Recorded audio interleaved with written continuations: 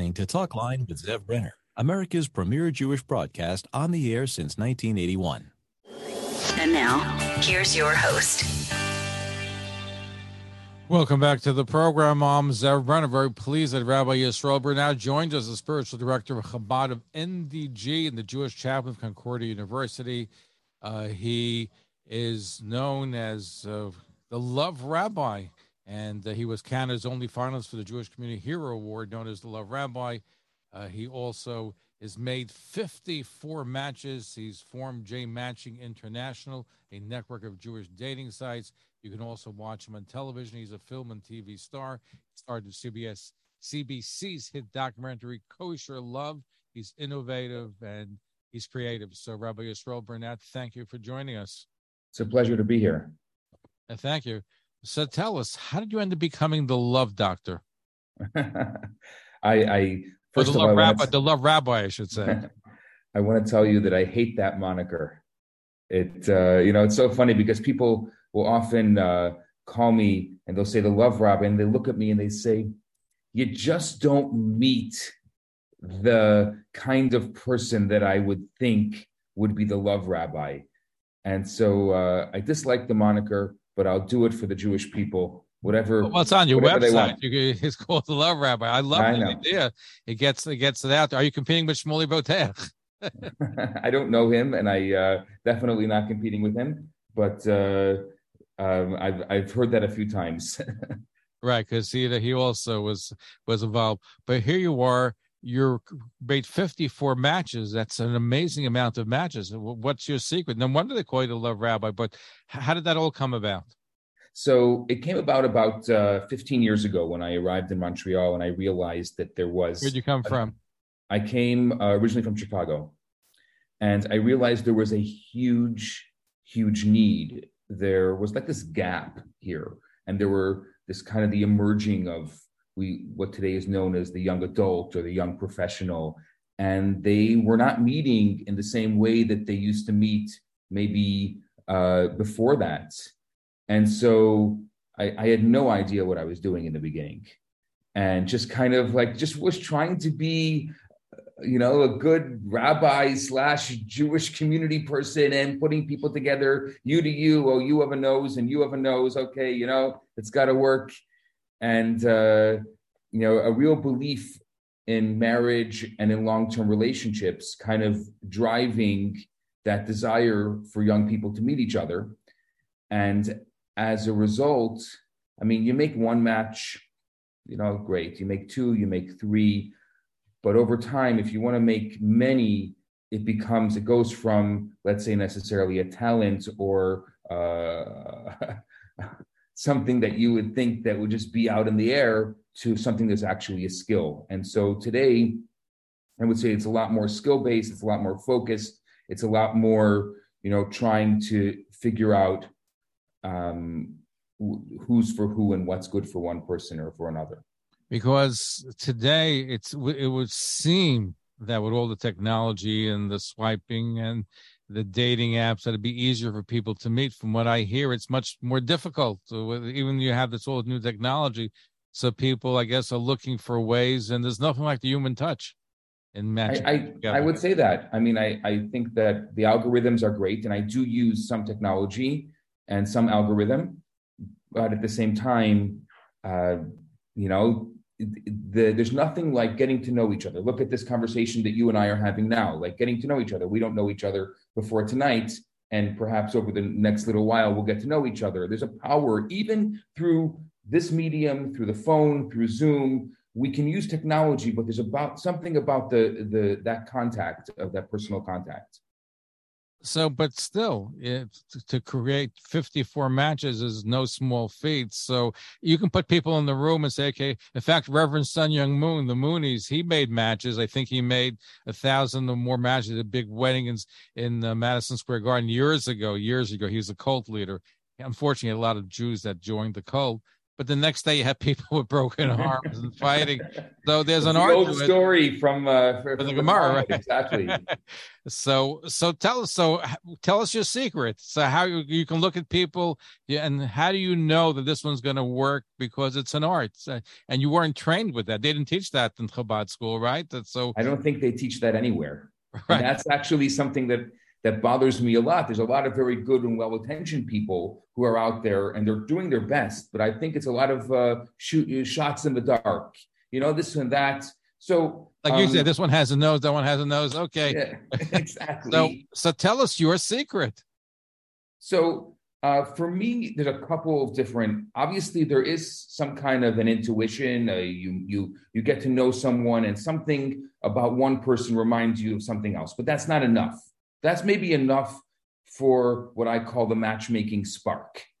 Like, oh, that would be interesting. But what then I do is, and there's a lot of systems that could be used, but the system that I like the best is what's called the Big Five personality traits. And the Big Five personality traits are 5 kind of complementary ideas. For example, extrovert versus introvert, right? So I'm not saying this as a whole, but often you'll find in a complementary couple, one will be a little more extroverted and one will be a little more introverted.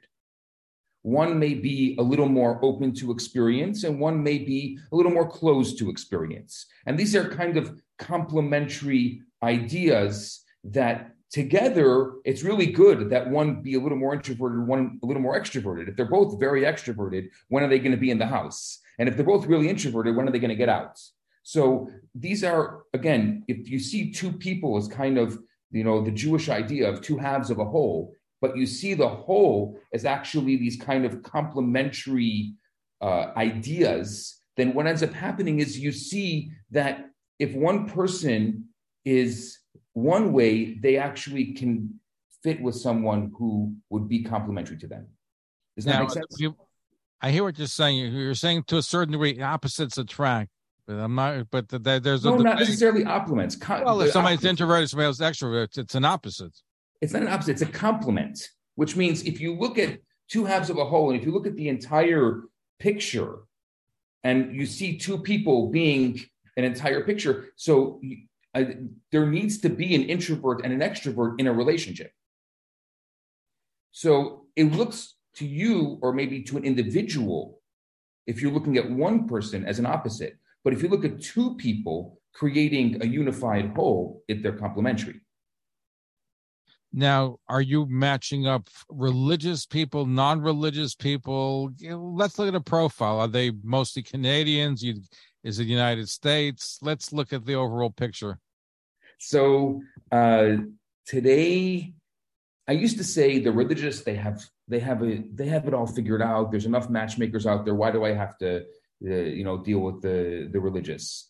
And then, so I was only doing more secular, the idea of 2 Jews dating one another, it means they're not dating a Gentile. So that was the beginning of it. But today, as you and I both know, it's not as simple for the Orthodox, especially the modern Orthodox. And people are having a harder time than they used to. It's not as simple. The matchmakers who used to be really successful, they're having a hard time with this generation.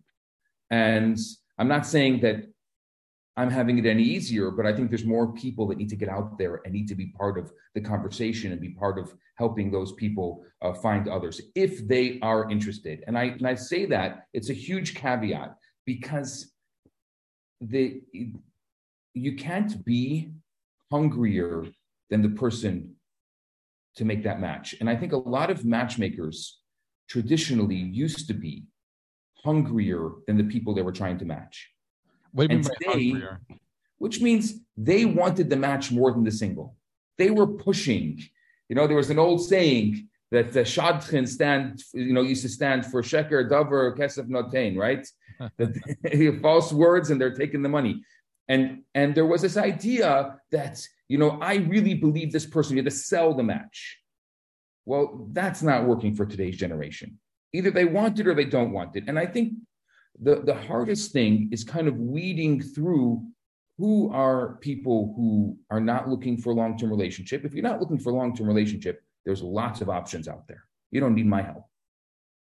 But so weeding through who's not looking for a long-term relationship and who is looking for a long-term relationship.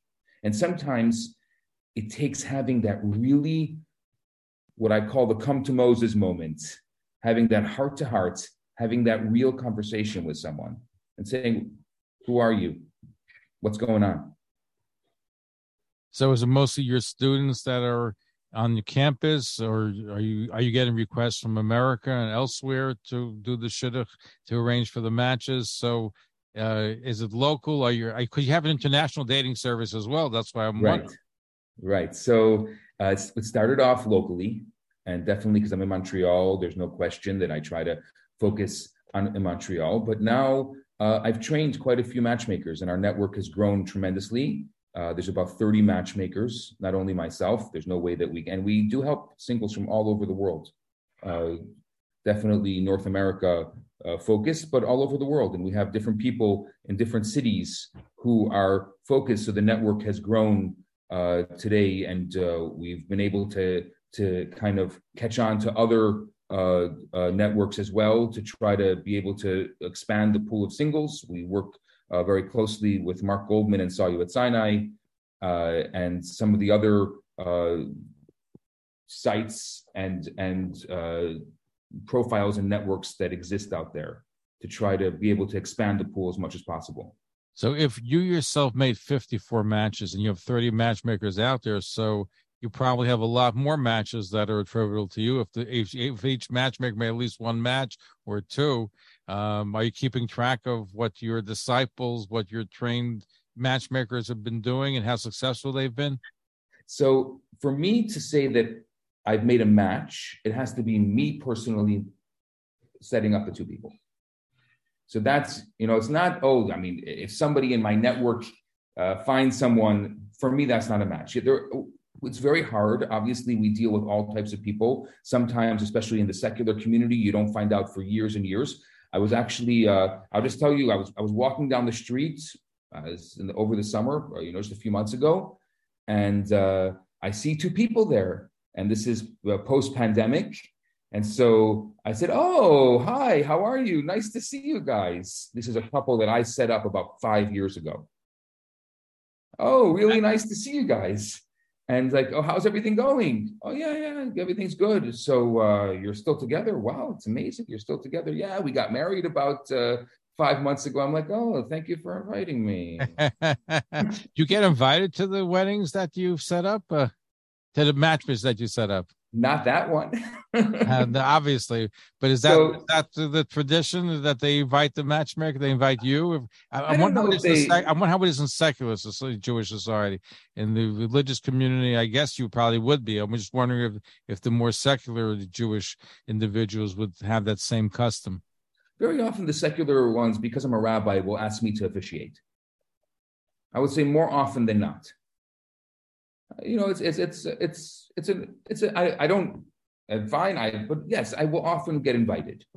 I would say, a lot of people feel like that's their Genesis story. That's their story. Oh, this is the person who introduced us. And what ends up happening, actually, what my original network was, I would set up a match, I'd get invited to the wedding, and then the couple would say, oh, this is the rabbi that introduced us. And all of a sudden, I would get bombarded by all the singles at the wedding. Oh, can you set me up? Can you set me up? That's how it started.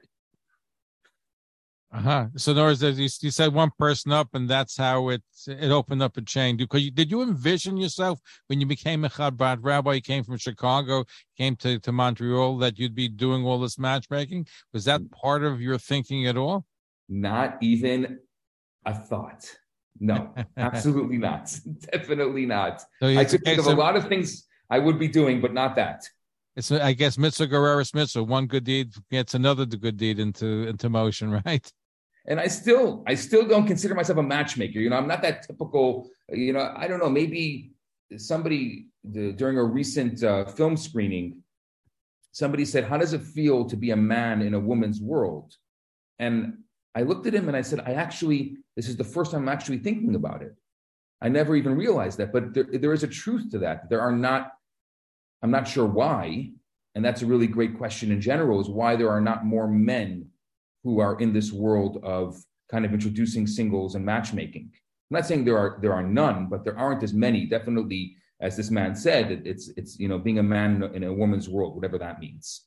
Yeah, what does that mean? How did you take that?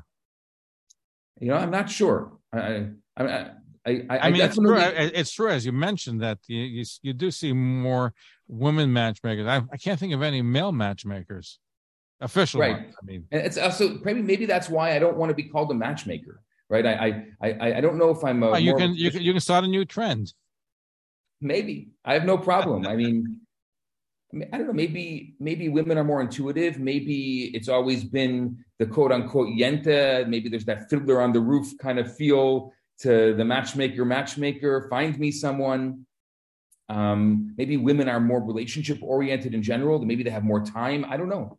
I'm just making stereotypes, but I really have no idea.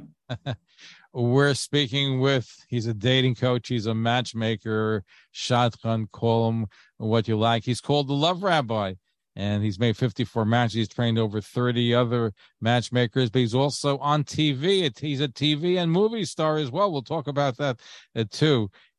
Fascinating, Rabbi Yisrael Burnett in Montreal. You're listening to Talk Line with Zev Brenner, America's premier Jewish broadcast, on the air since 1981. And now, here's your host. Welcome back to the program. Rabbi Yisrael Burnett joins us. He is a dating coach, matchmaker. He's in Montreal. He's been called the Love Rabbi. He's a film and television star, but he finds time to make many, many matches. Over 54. He's trained over 30 other matchmakers to help in that quest.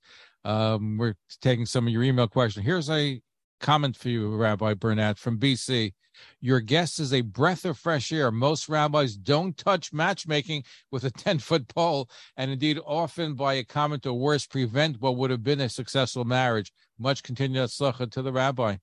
I actually think it's an important comment, and I thank you for that, because a lot of rabbis tell me that it's not good for business, they say, because then the single automatically associates you with all their, let's say, relationships that didn't work out. And so a lot of rabbis don't want to touch it. So I really appreciate someone saying that. And it is true. I've had my own share of issues over the years, but I say I do it for the Jewish people. So it really is Hashem's work. Now, you're also on TV and movies. You were in Young Abraham, Mixed Blessings. You're in Kosher Love. Tell us about your I don't know when you find time for everything, to be a Chabad rabbi, and you're a chaplain, you're a matchmaker, and also a TV and movie star. So let's look when you find the time for everything, but let's look at your TV and movie career as well. So you have time for whatever you want to have time for, right? Zev, how do you have time for everything? How does anyone have time for everything? I always say, I always tell the joke. They say Rip Van Winkle, after 40 years of sleep, when they woke him up, he said 5 more minutes. And that's my motto. I need 5 more minutes every day. Actually, need more than 5 minutes, but there's I don't get bored. Thank God, I don't have time to get bored. I'll tell you, Rabbi Akiva Eger said that with 5 minutes, he became a Talmud Chacham. He became a scholar with 5 minutes, because it was 5 minutes here and 5 minutes there that made him the scholar. And so even now, I remember the Vilna Gaon, he says, I think between Mincha and Meyer, when you did the learning, was 5 or 10 minutes. He goes, you can Vilna, you can be a Gaon too. If you want, you can be a Gaon. And that extra 5 minutes here, 5 minutes there makes a difference. Absolutely correct. But can you just look at what time we're having this interview? So there's time for everything. But so where do you find the 5 minutes to be a movie actor? How did that come about? That I'm not sure. It just kind of happened. It started off when I was a kid. I had a dream that I wanted to create some kind of animation or something for Jewish kids that would rival Disney. And so I always had this in my mind that one day I would get involved in a project, and I had an opportunity about 15 years ago to get into that was my first project, kind of my first opening into, let's say, quote unquote, Hollywood, coming to Quebec, where there are tremendous tax credits and tax benefits and grants for animation here that the Quebec government gave. And I said, hey, maybe we can do this. And I had teamed up with a group of people and got some seed money, and we put together this incredible animation that maybe a lot of your listeners had seen. It's been out for years now, called Young Abraham, the story of Avram's life according to the Medrash. And I mean, we even did a run at the time on DVD for the Frum Market. It went much further than that. It was actually bought out by some big studios, and actually just which studios bought out the Young Abraham? It was one of NBC's subsidiary studios that bought it. And are they still distributing it? Yeah, they still have it. And it's one of those, now they ended up taking our models. I mean, if you want to talk about animation, we can talk about, they ended up taking our models and doing other things with them, because once you buy an animation, especially if it's a 3D animation, the CGI system, you actually get the models, you get various elements and scenes and things that we had worked on. So when's Young Isaac coming out? After that, I said, you know what? I did it.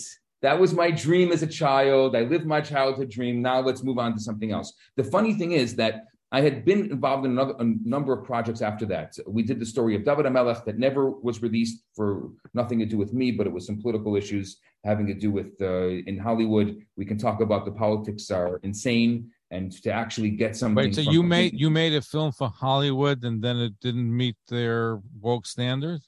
It wasn't that it was pre-woke.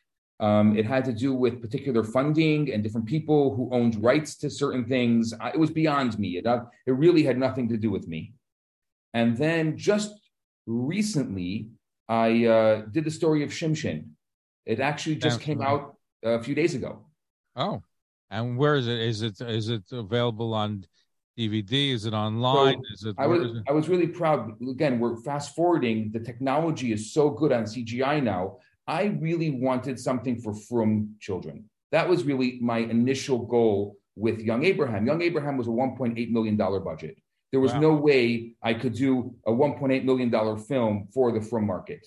But fast forward 10 years, about 5 years ago, I was approached by Chaim Hershkowitz, who has this really great streaming site called Tovido.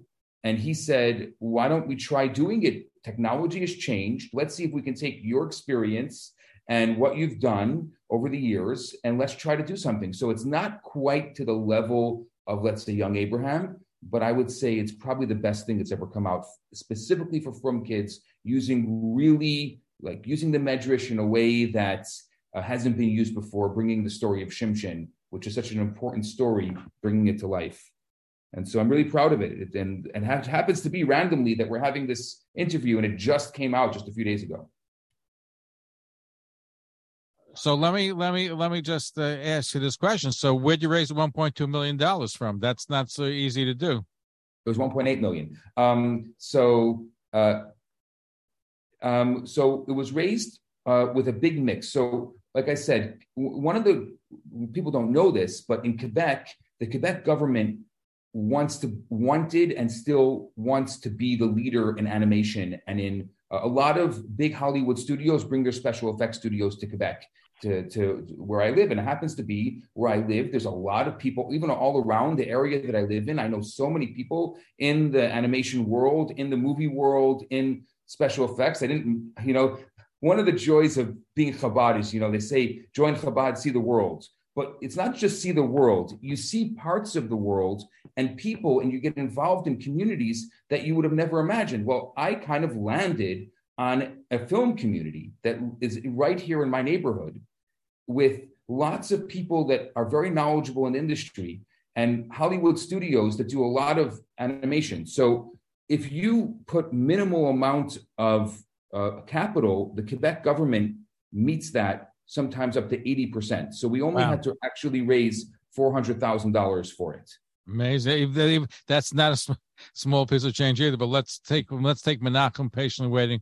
Menachem in Maplewood, New Jersey. Go ahead, Menachem. You have a question for Rabbi Burnett? Yes, a tremendous show as always. Good to Moed. Rabbi, you do the work you're doing. There's no denying that the work that you're doing is so critical to our future. Is it possible that you can formulate some kind of a program for other rabbis to follow your plan and to be able to duplicate your successes. Also, as a corollary, I'm sure many times, some of the matches that you put together don't work out. I guess as a result, do you counsel these people who you've originally put together to try to get them back in the right frame of mind of dating, and do you help them in their future dating? Thank you. Menachem, thank you for that question. That is a fantastic question. I would love to help other rabbis do what I'm doing. Any rabbi, any community leader, any good, willing person that has contacted me, I have tried my best to help them, give them all my best practices, the good, the bad, the ugly, and we need as many people as possible doing this good work. On the second part of your question, I definitely spend a lot of time on education. I would say that even more than the matchmaking element now, I spend a lot of time on education. Our singles need to be educated. And even more so, our couples need to be educated. I'll tell you something shocking, Menachem and Zev. There is no premarital program for rabbis in any denomination of the Jewish community that exists. I was shocked to find this out. I said, I'm doing a lot of weddings now because it kind of comes with the territory that I actually, this summer, I performed about just from Shavuos until Rosh Hashanah, about 14 weddings. So I consider that a sizable amount, enough that very nice. When I'm standing under the chuppah and I'm looking at this couple and I'm actually making a bracha, I'm blessing their union, and I'm thinking to myself, what did I do? Why? Because I have smicha. It gave me the right to bless their union. Why do I have the right to bless these people? And with the divorce rate the way it is, even in the frum community, which we don't have to talk about tonight. But by the way, some people say, Rabbi Bernat, some people say the divorce crisis is even greater than the shidduch of the absolutely marrying and I think that we rabbis are the first line of defense, and we need to set up our couples with a toolbox. We need to set up our couples with at least the tools to be able to start and develop a long-lasting and loving relationship. And so I went out to see. I figured. I can't be the only one that's doing weddings and wants a premarital program. And I found out that in every single denomination, in Orthodox, in all the denominations within the Orthodox world, and in Reform, Conservative, there is not one premarital program. I'll even tell you another thing I found out. In many states, you actually, when you go to get your license, many states have two options. If you have a letter that's signed by your officiant that says you went through premarital program, it will be significantly reduced, the price of that license. There are rabbis all over America that are signing letters to couples saying that they did premarital program and they did nothing. And so one of the things that I'm really passionate about right now is trying to develop and design a premarital program for couples. I've looked at a lot of the really great programs that are out there. There are many, many, not Jewish, but there are many, many great programs out there. We don't have to totally reinvent the wheel, but I think that's something that's a huge need in our community.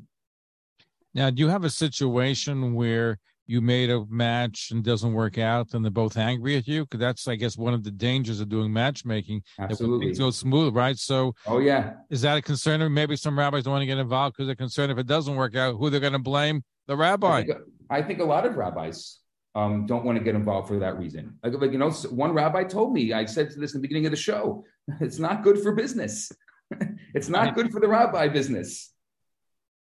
Here's an email question. I've been a matchmaker on SYAS. I don't know what that is. Saw you at Sinai.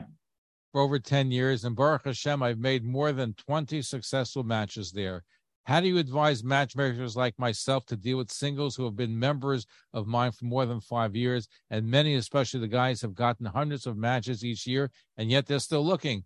Do you recommend the matchmaker asking them to switch matchmakers for better luck or a new approach? Supposedly, the definition of insanity is doing the same thing, expecting different results. Personally, I feel most singles who dated hundreds and haven't gotten married have some issue they need to deal with. What do you think of that? if I can be blunt, go ahead. Speak your mind. Some people are just not ready for the relationship, and you don't have to work for them if they're not ready for a relationship. It's okay to say to them, you're not ready. Don't clog up the system. But something you never know. Listen, I'll tell you a story. I was on a cruise, had to be about 35 years ago. It was a Pesach cruise. And I was doing a TV show, and there was a man there in his 50s, never married. And I asked him, are you married? And he goes, every woman he pointed, that's my wife.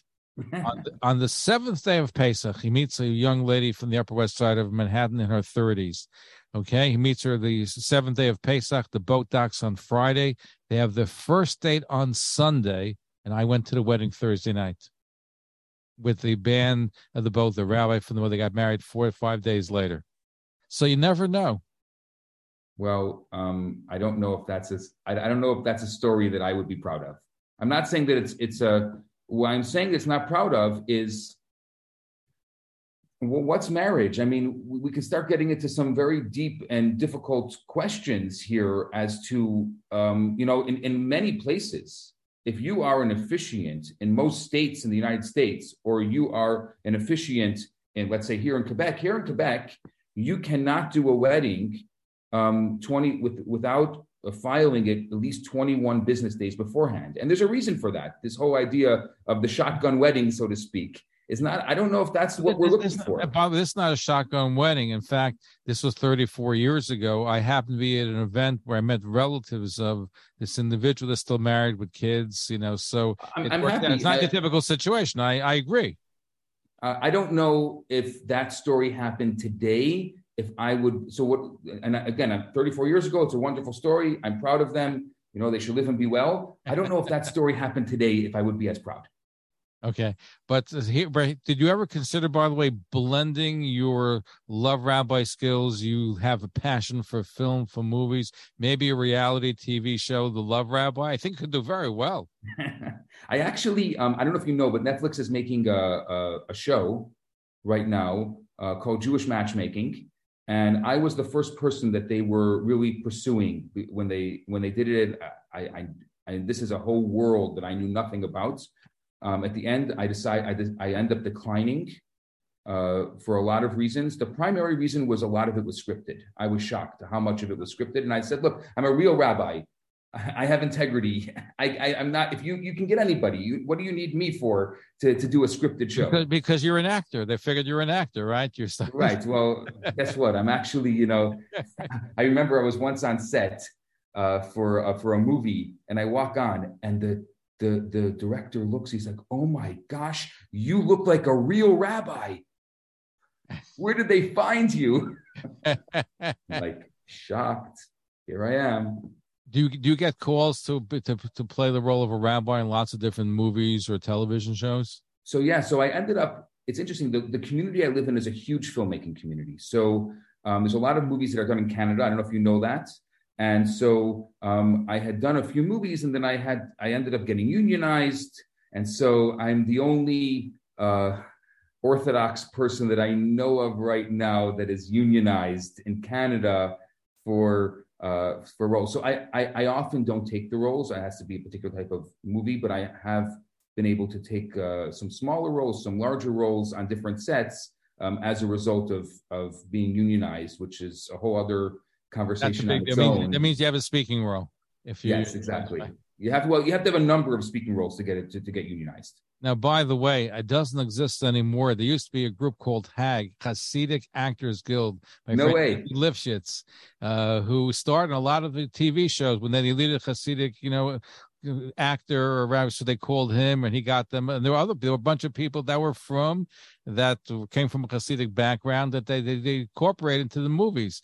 In fact, I remember there was one Unsolved Mysteries. There was a situation where you had a killing at the Masifta of Long Beach many years ago. He was in there. I remember seeing him in the Maid of Andrew Rabbi Jacob. So they used a lot of these actors from the Hasidic actors, but I don't think it exists. Maybe you can revive it. One of the reasons why I actually say yes to some of these roles, if I'm able to, is because I'm so happy that they're actually finding and wanting authentic roles within the Jewish community. It's interesting because within Hollywood, a lot of different communities, you cannot show a particular community without certain authenticity to it. And the Jewish community never really got that properly, especially because there's so many Jews in Hollywood and they think they know the Orthodox community and they think they know Hasidic. And we know good and well how misrepresented we've been over the years in various films and various shows, and how terrible things. I mean, not long ago, there was a show of which there was a Hasidic man that wouldn't get a pig valve from a heart from a pig valve, and that was a huge, huge deal. And we all know that that's absolutely not true according to halacha. And that just shows us in such a terrible light. So sometimes it's gotten worse. It's gotten worse these days with the portrayal of Orthodox Jews and the Hasidim in film. It was better. There was a movie, A Stranger Among Us. I don't know if you remember that with the big Hollywood actress. Her name slips me. Where they portrayed it in a much more sympathetic light. Today, it's different. It's a different world out there today. Yeah, it's much harsher. And I can tell you, I've been on sets where the fact that I was there and I was authentic, I was able to say to the producer or director, "This is not the right way to do it. I'm here. Let's do it the right way." Now, when you're on a movie set, and I'm asking if you ever put on your Hasidic hat and say, "Would you put on tefillin?" I have. That happened on the. Oh, sure. Come on. Tell us the story. I am a Chabad rabbi. That's what I'm saying. I want you to blend all the elements together. Tell us an interesting story of an interesting personality that on the set that you got to put on tefillin. So I've had some interesting conversations. Unfortunately, when you're on a set, because I'm bound by very strict rules, I can't actually talk about, but I have had the opportunity of putting on tefillin with some very famous people because I've been on sets. Yeah. Right, and I figured as much because you have to incorporate all three together. So, I have some really great stories. But you can't say them on the air with. Unfortunately, I can't. One day when I leave the guild and I'm not unionized anymore, I will be able to share some really amazing stories over the years. I want to get back to the Netflix, because you said that you turned down being on Jewish Matchmaking. They have an Indian matchmaking show. You turned down. So it's the same producers as Indian Matchmaking. They're in the process of doing Jewish Matchmaking. I do believe they did find 2 or 3 from matchmakers who are doing it. But you say it's scripted. It's not real. They tell you what to say, what to do. So there were a number of different situations because when you negotiate, I mean, it was an insane amount of negotiation. The contract, especially being a lead role, and I had to get a specific agent that specialized, a lawyer that specialized in this. And there were particular scenarios that the agent was presenting to them, and they said, "Well, no, that could be a scenario." And I said, "There's absolutely no way that I would, I'm a real rabbi. I have, this is not, I'm not a movie star. I know that obviously it's very hard. There was a tremendous amount of money attached to it. There's a tremendous amount of notoriety attached to it, but it doesn't mean that I would renege on my values for that." And so I turned it down. No, good for you that you stood for your principles. Do they respect you when you turn it down for religious reasons? Say it goes against my morals to do. Oh, they thought it was just about money. It's amazing how the Jewish stereotype really came out. They thought they said to you, money. They say, "Why are you turning down? I'll give you more money." They replied to us with they give a 30% increase. And I said, "It's not about money." You said, "Turn that." I said, "Okay, I'll add 30% more to the salary." They were trying to win me over with dollars, and I said no. And they added even more money on top of that. It ended up being like about at the end about 60% more than the original amount. Can you give us a dollar amount so you can illustrate to the audience? Let's say what we're talking about. Dollars. Well, it's per episode, per season, per amount of minutes. But it was a tremendous. I mean, because it was a full season, we're talking about into the many 6 figures. Wow, hundreds of thousands of dollars. Yes. And you turn it down for your beliefs and your morals. Yes. Call it kavod. It's nice. You don't find so many people doing that. Now, were those scenes or those movies you felt would compromise your Judaism? What about those movies didn't you like? Which ones? that you turned down. You said that you turned down being on it because it goes against your moral compass. What kinds of roles? Well, for example, anything that is not kosher. If I don't consider it kosher, I won't be on it. So there's sometimes they want a rabbi role on a film that I don't think is a proper film for a rabbi to be on. Let's be a little more elaborate. What, for example, what do they want you to do in one of the movies? No, it's not necessarily what they want me to do. It's that I would be on the same film as, let's say, something that was rated R or is rated, even to me today, rated PG-13. I don't know if I would go on a film like that. I just did a scene on a French. It just happened to be random on a French film. A pretty well-known French film that's coming out now, and that was like there was nothing wrong about it. This is like it's so hard to decide these things. I'm just giving you a little bit of. Right, I'm trying to figure out. If it's PG, it could go either way. It could be PG for a variety of reasons. Right. So you look at the script before you say no, or just you heard that it's PG and you say. I always look at the script before I say yes or no. Uh-huh. Absolutely. I'll read through the script. I'll read through my role. And so this was the first time I was on a film, and there was a woman on the film that I didn't feel was dressed properly, which generally I would not be on a film like this. And I just realized that in the French media is much, much more anti-Semitic than the English media. I don't know if you know this, but it's really, really anti-Semitic. In what way? There, there's just ingrained tropes about Jews. I mean, I don't know if you saw like The Adventures of Rabbi Jacob or I saw The Adventures of Rabbi Jacob. That was a great film. Right. So that was, let's say, a good film, and that was a very famous French actor. So in general, there's various tropes that are not necessarily good for the Jews, and I felt that this was an opportunity to be in that world because I could be, and I decided at the end to be on the film and to do the scene, even though it was maybe on a more American style film, I wouldn't have done it. But do you ever consider the fact that if you take a role of the film which might be objectionable to a small degree, again, everything is relative and everything you can determine. Do you ever think that maybe being there you can influence people on the movie set, maybe even people watching the film may be inspired when they see you? I'm sure somebody can go to a nightclub and influence people there. It doesn't mean I'm going to go to the nightclub. Well, you had Rabbi Yitzchak Grossman, the disco rabbi, who goes into discotheques and gets people out. So I'm proud of him. That's his choice. I don't know if I'm not a disco rabbi and I'm not going into a discotheque to influence people. I mean, there's places you can be the beach rabbi and go on the beach and influence people.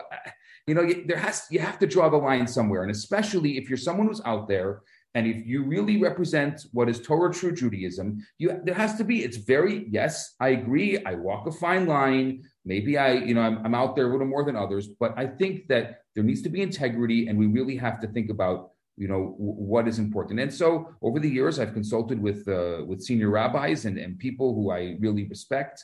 And I've been able to create a value system that I really, really try not to break.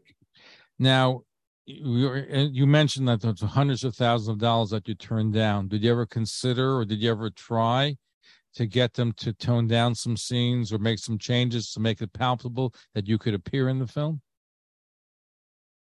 It was very early on. From what I understand, I didn't really keep track of what's going on, so I can't tell you this as a fact. But from what I've heard through, I would say, legitimate sources, they've changed a lot of the tune because I think they wanted a certain legitimacy. So I was the first one that they had contacted, and they really spent a lot of time with me. But I think now they realized to get what they want, they're going to have to renege. So I'm not exactly sure what's going on now. But it seems like they did get some really good people, and I'm happy for them. And I'm happy that there was that. I was hoping that, but it just happened to be, I think because I was the first person approached, I had to be the one to break the ice. But did you say to them, if you make certain changes, then I will appear? Oh, yeah. We went back and forth quite a bit. You have an agent that represents you too? I have to. Right. Welcome to our life. Welcome to the life of Hollywood. You have to. Our guest is Rabbi Yisrael Burnett. He's multifaceted, multi-talented. He has a passion for film. He's made films. He's been on TV. He's been in movies. He's also a dating coach and matchmaker. He's been called the Love Rabbi.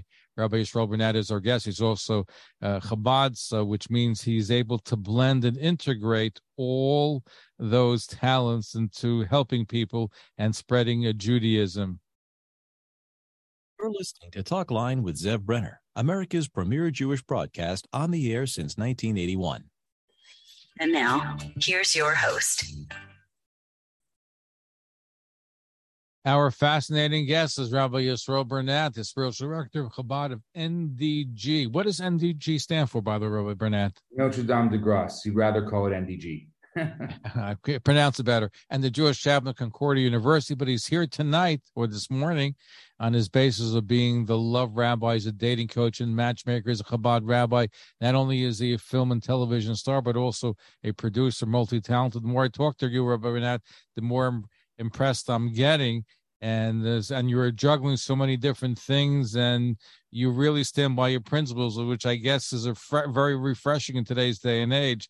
Because you started saying to me before that some of the producers seemed to be shocked that you walked away from all that kind of money and the hundreds of thousands of dollars because of your principles. So it had some impact. Are you dealing with mainly Jews in the film industry and the TV industry where you are in Montreal? I would say actually not. Mostly now not Jews. I mean, I would say that, there's always some Jews around, and they're always, they have a comment or two. But the main people in the film industry that I'm dealing with are not Jewish. Interesting, because in Hollywood, you still have a lot of Jews in Hollywood who, in fact, Jews invented Hollywood. Yeah, I think less and less, actually, that are in particular roles as far as like casting and producing and those kind of roles of people who I would be dealing with. They're mostly not. And often they're very respectful, very, very respectful. Really, I hate to say it, but sometimes the Jews that aren't as respectful and the people who aren't Jewish are more respectful.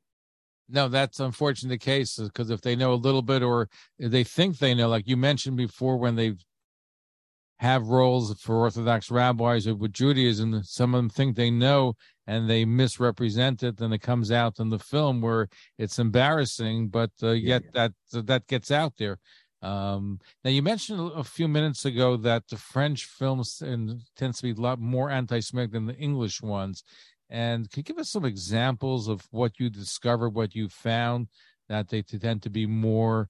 In what ways have you found them to be more anti-Semitic in the films? I don't think it's necessarily the film, but it's just the media. The French media in general is not sympathetic to the Jewish cause. I'm not exactly, I can't pinpoint it. Maybe people who are more into, let's say, French culture can understand more of the nuance of that. But it's my observational opinion that from what I see is that there's often that kind of trope. There's a lot of stereotyping, there's a lot of othering in the French media. And so, like I said before, when I have an opportunity, I find that it's even more important to be in that medium. No, it's important to be in the medium, and then the more they see. See, here's the thing that always intrigues me. We invented Hollywood. We invented the movie, and yet we're almost invisible. And when they do portray us, it's in a negative way. So you would think that we would have a much more of a representation in a positive way in these films and television shows. And can you point to any really Jewish television shows in the United States? I don't know what it's like in Canada, but the United States, maybe less than a handful you can come up with. But I think there's also a certain like Hollywood-esque sacrilege. They like to portray Jews in a particular sacrilege form, right? I don't know, like I'm thinking the Woody Allen style kind of or Larry David style. So there is that, and so I think that actually it works. Having the Jews in Hollywood does not work to our benefit.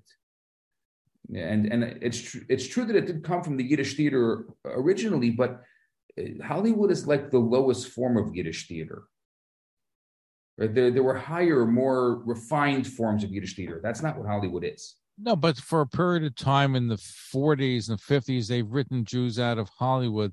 They even made movies such as Dirty Dancing, which took place in the Catskills, and they didn't mention the word Jew. Everybody knew it took place there. Yet other films also where they just didn't mention Jews. You would think that, and this is more on television, because on movies you do have more Jewish films, and you had the Dybbuk, and you had even you have films with Jewish content. There's even one from Canada with the Chevra Kaddish. There's some wonderful films that have come out over the course of time. But as far as a TV show that portrays a Jewish family in a loving way, and with the exception of the Goldbergs in the 50s, I can't think of any that exists, and that's a shame, because you would think that they're portraying black families and Asian families, that they should portray a Jewish family. It could be interesting. Yeah, there have been a lot of really great documentaries, but I can't think of a TV show. Documentaries, yes.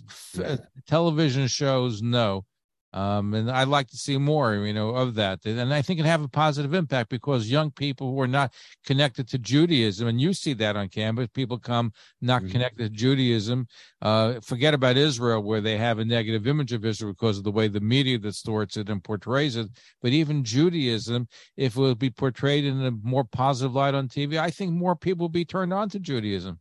Yeah, I mean, I don't know if that's what Hollywood cares about. I mean, definitely maybe what you and I care about a little more, but not necessarily what they care about. But I agree with you, and I think that we have a good story to tell, a great story to tell. Now, have you worked with any big movie actors in some of the films that you've been in, or television shows? I have, yeah. Are you able to tell us who they are? Okay, that you can tell us who. Yeah, I mean, it's not.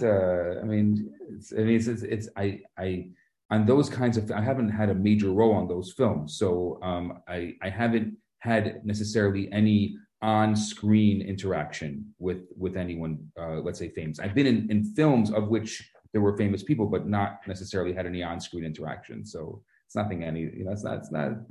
Again, for me, it's not a big deal. I put myself out there, and maybe to my I'm trying to use a word that's not connected to demise, but to my demise, I put myself out there, and I get a lot of flack for it, I would say. You get a lot of flack from where? Sure. From other Chabad rabbis, other Rabbanim, other rabbis? People, they're like, maybe you're out there too much in the media, or you're looking for fame. What are you looking for? And the truth is, I'm not really looking for it. I don't really, it doesn't really, I like it. I enjoy it. I like being in front of the camera. There's no question about it. Especially recently, I've had, even some other opportunities of doing voiceover work. I really, really love playing particular roles and characters and animations and doing voiceovers, but it definitely feeds a part of me, but it's not like I'm looking for it. John Voight, who's a big movie actor, he stars a lot in the Chabad telethons. You don't have one in Canada, I assume, right? I know they have one from LA and one in Long Island. No, there isn't one here. No. Maybe in your spare time make a Chabad telethon. But John Voight, and when I interviewed him, and I saw him at the Chabad show in Chernobyl, they used to have every year when they were around, and he's been very helpful to Chabad. He told me he wanted to play the role of the Baal Shem Tov. I have that on tape in one of the interviews we did with him. So I'm just wondering, I think some of these actors, and maybe getting some of them behind them, it might be an interesting thing to have a major TV show or movie that's geared to Jewish themes. Some of these actors might be interested in being involved. John Voight just comes to mind because he mentioned he'd like to play the Baal Shem Tov. That's funny. James Earl Jones is the only voice of God that I know. Actually, the other one passed away, George Burns. Yes, exactly. He was Jewish. He played a Jewish role. Is there any role that you'd like to play in a movie, that any particular part that you would love to get a chance to portray? I think that, there's been so many really amazing. There's been so many amazing films with regards to looking at maybe other cultures and looking at Judaism as a subculture. I love to kind of tell the Jewish story. I love to be able to portray perhaps and this would be in our community a little controversial, but like the the role of Yosef or the role of Moshe. I always say, and people, I joke about it at my Shabbos table, but there's really truth. I love gossip. I really like gossip. I like talking. You and I are talking now. I like talking. I like gossip. And so a long time ago, in order to be able to feed my need for gossip, I started gossiping Torah. And there's a lot to gossip in the Torah. I mean, there's stories. I mean, definitely not a rated G story, the Torah. It's rated R in every way. And so even at my Shabbos table, we're always talking about who's related to who and what happened to who and who did this to whom. And I love to be able to show the Torah in that way, like in the way that we as Jews look at the Torah. The Torah has been portrayed so often by others, not by us. It's our story. It's our narrative. With this, what you mentioned, this woke culture, everyone's talking about, you cannot personify someone who, it's not my story to tell. This is our story to tell, and we really have never told it. Well, by the way, to me, the proof that the Torah was given by God and written by God is that, it has all the blemishes and all the stories, whether it's the fighting in the families or all kinds of relationships that are inappropriate, but the Torah is not afraid to say this is what it is. And if a publisher or a Jewish publisher, somebody else were to have written it, they would blot out all these parts, right? They would make it, different. So that's makes it authentic, that it's not afraid to deal with the things as they are. Yeah, there's a lot of people in the Frum community who would not want Avram Avinu as a mechutin. But look at Lot. Lot is the ancestor of Mashiach, the Messiah. Exactly. Can you imagine Lot, who has an incestuous relationship with his two daughters, and from him, and there's even more. Yehuda and Tamar and right. David and Bathsheba. This is the whole lineage of Mashiach. Correct. And then so you have to stop and think about it. But the Torah is teaching us a lesson. God's in control of the world, and He decides. And by the way, there's a whole, which I'm not going to get into tonight, which I love, the Ema Ban Smecha, which is written by Rabbi Tachtel. He was a great Haredi rabbi who unfortunately died at the end of the Holocaust, and he was anti-Israel as far as forming a state, and then he changed his mind. He wrote his book without any notes, without any sperm, without any holy books, and his basic thesis is the reason why the Messiah comes from a incestuous relationship. There are lots of forces in the world that want to undermine goodness, and by God, I guess, covering it in what seems to be, which is an incestuous relationship, so you don't pay attention to it, was able to go. And he equates that to the state of Israel, where people say it's not the non-religious who built the land, some of the anti-religious that built the land, but it falls under the radar screen. They did the work.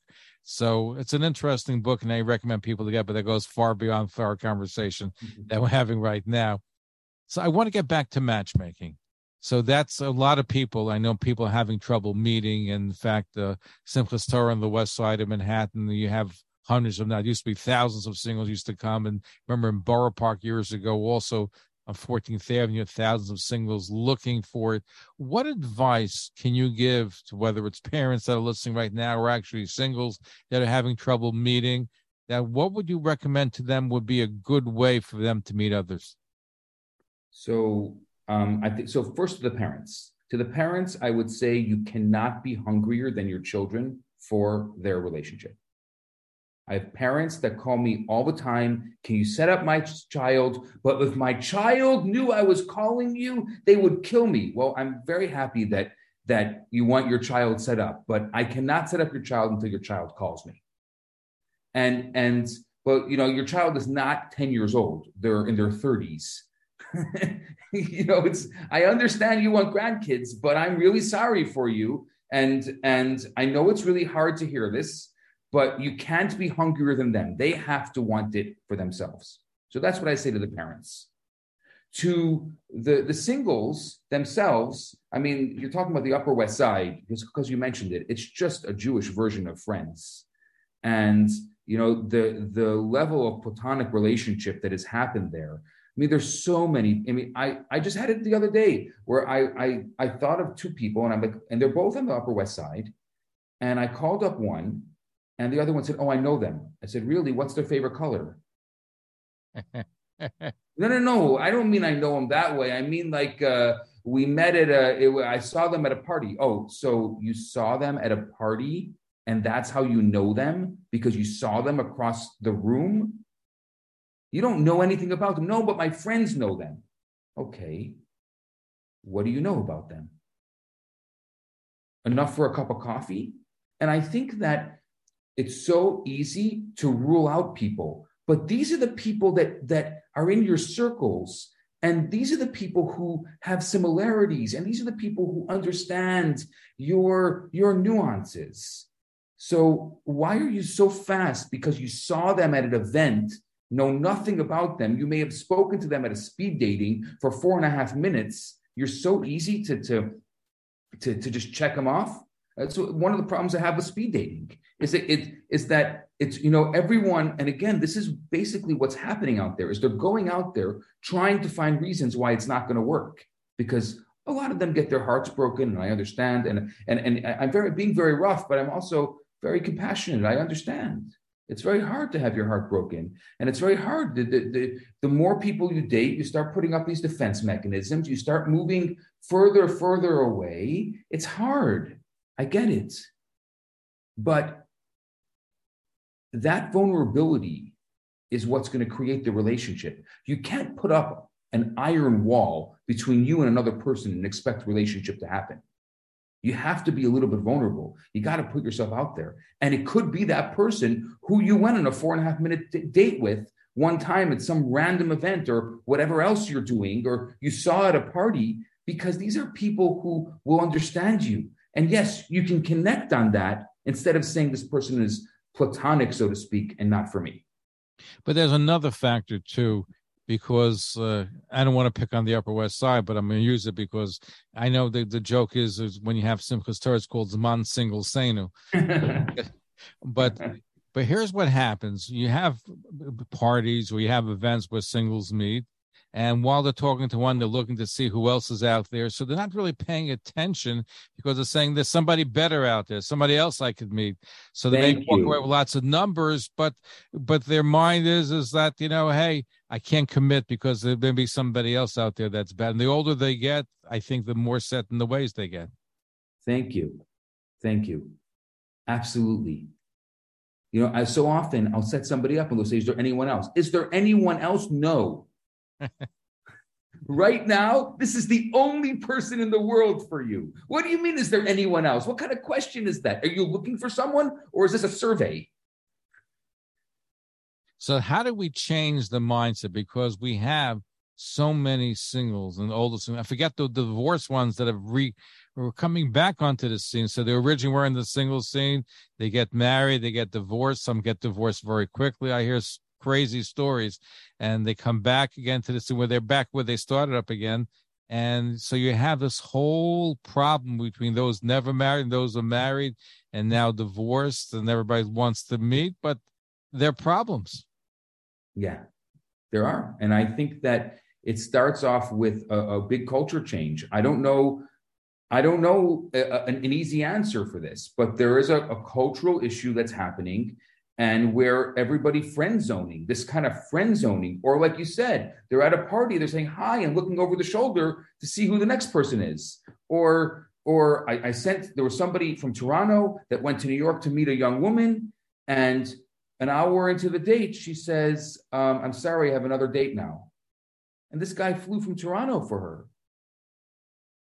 And she was saying, well, this is the culture here. This is normal here. This is what's going on in New York. I mean, you're going to have many dates in one night.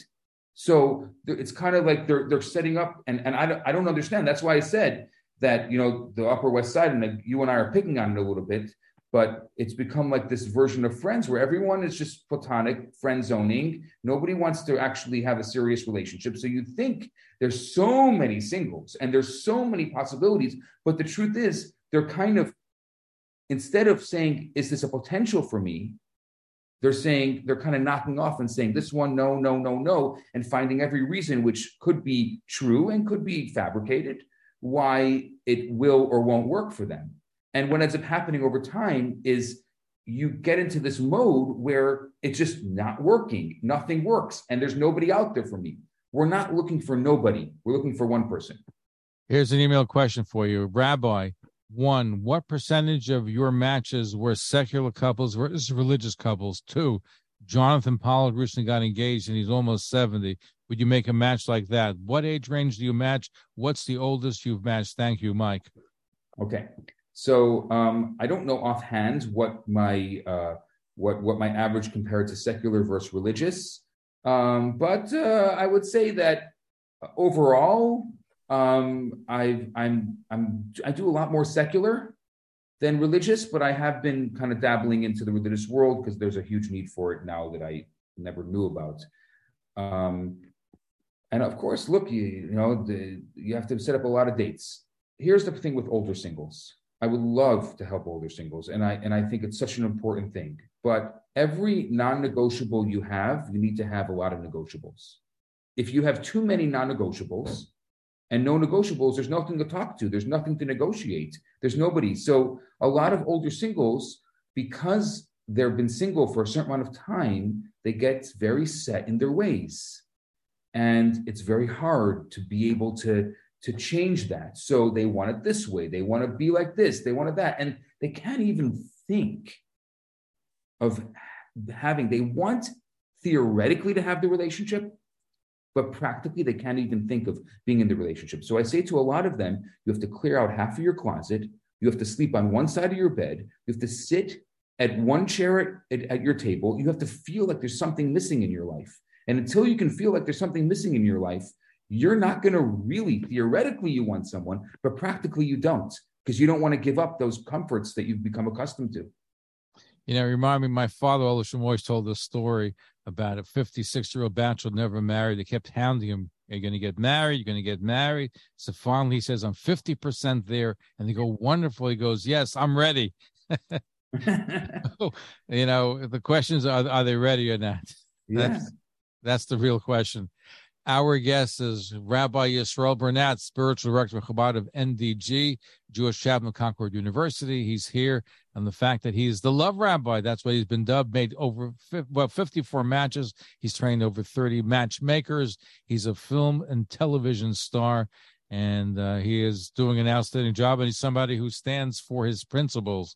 So fascinating personality. You're listening to Talk Line with Zev Brenner, America's premier Jewish broadcast, on the air since 1981. And now, here's your host. And we're back, our final segment with the Love Rabbi. He's a dating coach, matchmaker. He's a Chabad rabbi. He's a movie and television star. He's produced animated specials, multi-talented. And he's not afraid to stick up for his principles and takes a lot of heat for being in movies and being the love rabbi. And he's turned down positions in movies that he felt goes against his moral compass. Can you tell us, by the way, is there a favorite story that you have in matchmaking, something that you think that wasn't going to work out, then it did, or you put a lot of work and effort? And I'm sure you must have some interesting stories from doing this matchmaking. Great question. A story that wasn't going to work out that did or didn't. Nothing comes to mind at the moment. Maybe something will come. Let's continue, and perhaps something will come. Are you keeping a diary of different ones that? I do. I do have some written down, and I have written some stories over the years, but nothing is coming to mind at the moment for some reason.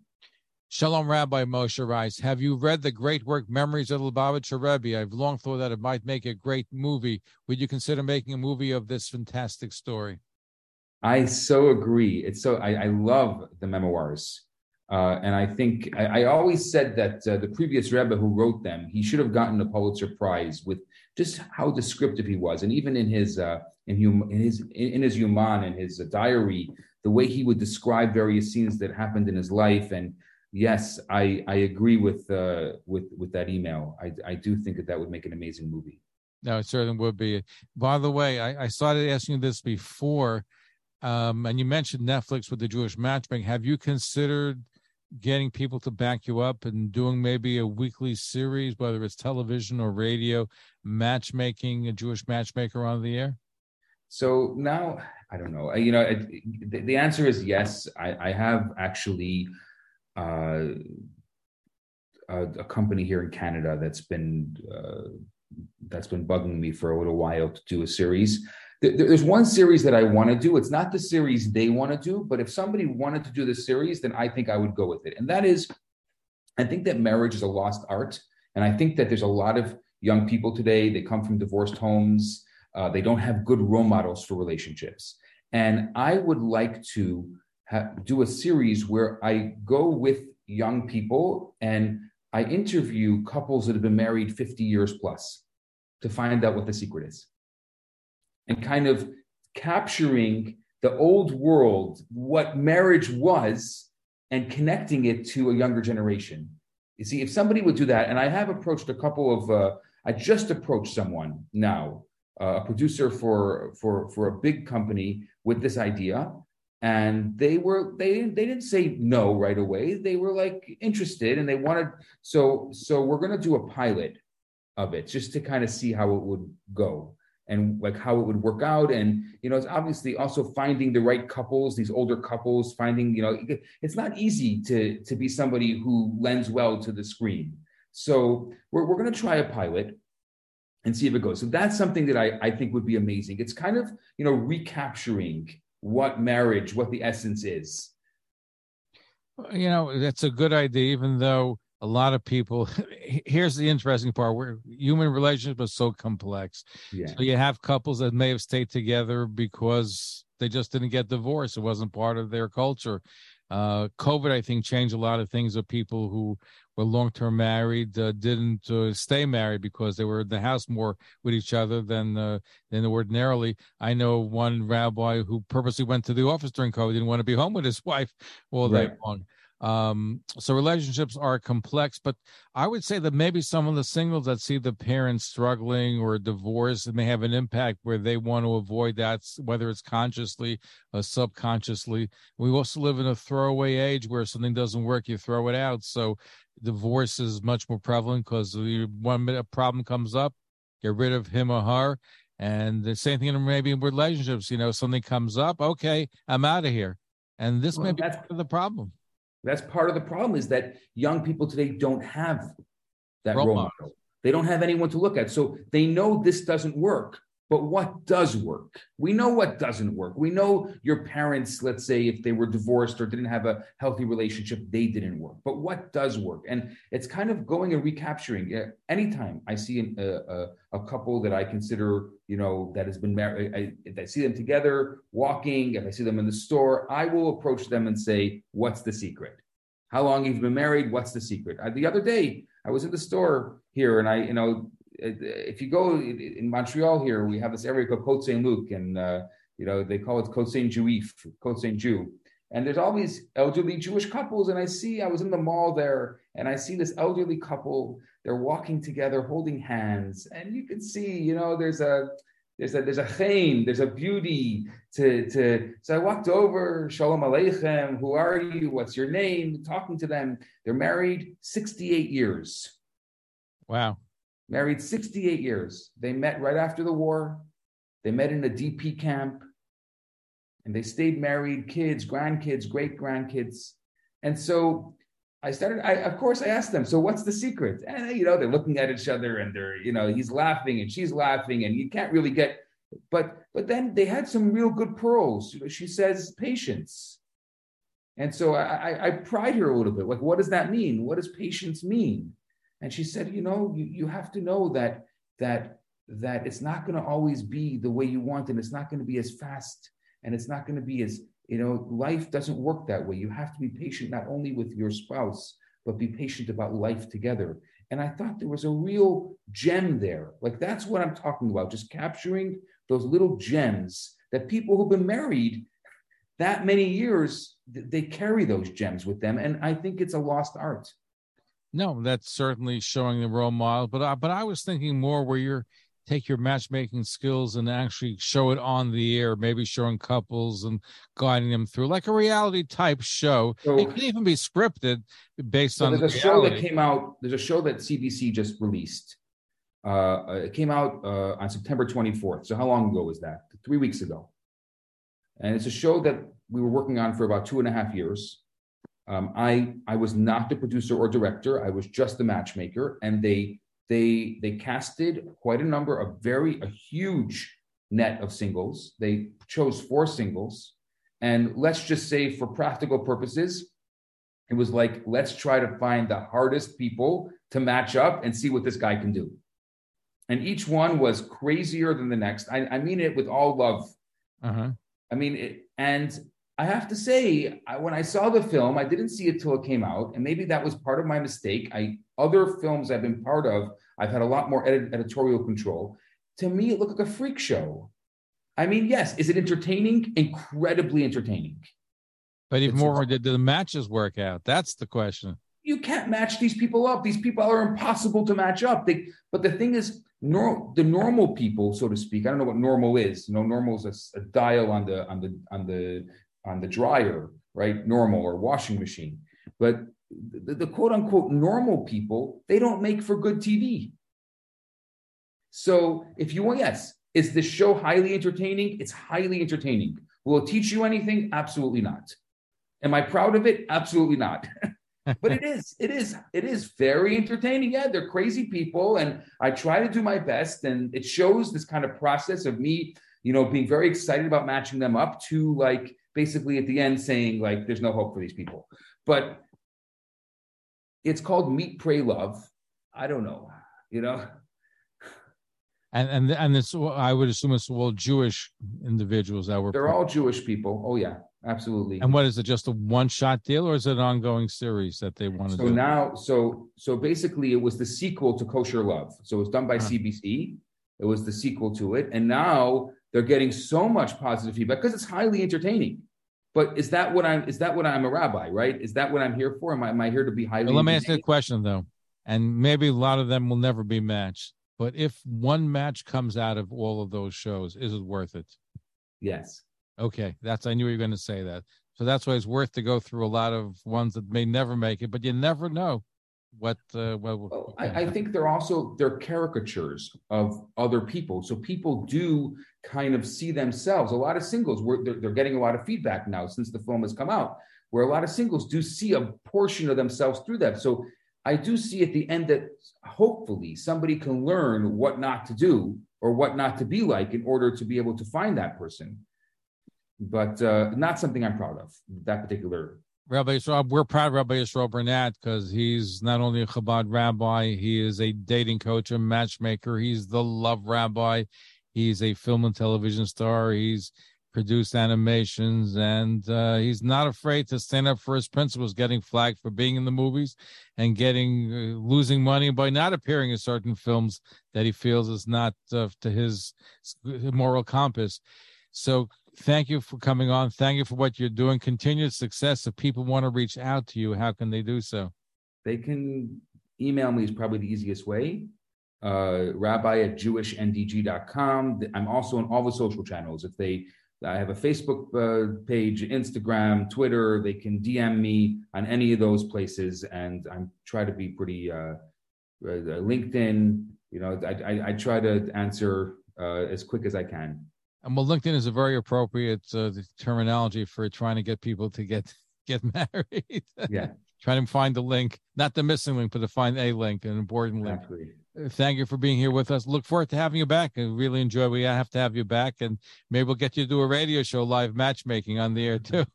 Absolutely, that would be a good idea. It was great to be here, and thank you for having me. Thank you. Some good questions, some good comments. Thank you so much, and continued success. Thank you. When we come back.